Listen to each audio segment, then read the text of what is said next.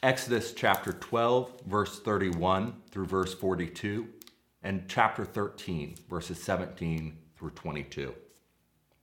During the night, Pharaoh summoned Moses and Aaron and said, "Up, leave my people, you and the Israelites. Go worship the Lord as you have requested. Take your flocks and herds as you have said, and go, and also bless me."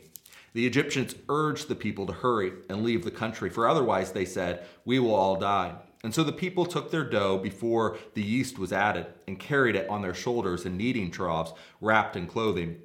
The Israelites did as Moses instructed and asked the Egyptians for articles of silver and gold and for clothing. The Lord had made the Egyptians favorably disposed toward the people, and they gave them what they asked for, and so they plundered the Egyptians.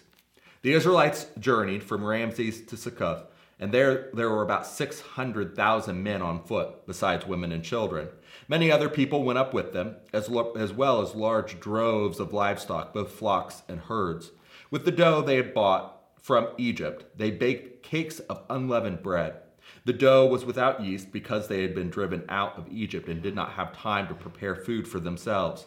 Now the length of time the Israelite people lived in Egypt was 430 years.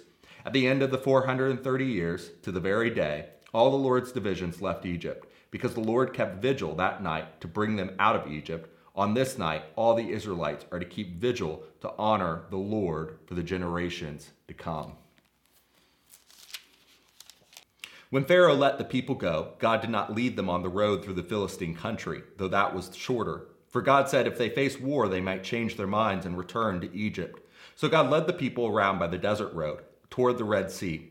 The Israelites went up out of Egypt, armed for battle. Moses took the bones of Joseph with him because Joseph had made the sons of Israel swear an oath. He had said, "God will surely come to your aid, and then you must carry my bones up with you from this place." After leaving Succoth, they camped at Etham on the edge of the desert. By day, the Lord went ahead of them in a pillar of cloud to guide them on their way, and by night in a pillar of fire to give them light, so that they could travel by day or night. Neither the pillar of cloud by day nor the pillar of fire by night left its place in front of the people.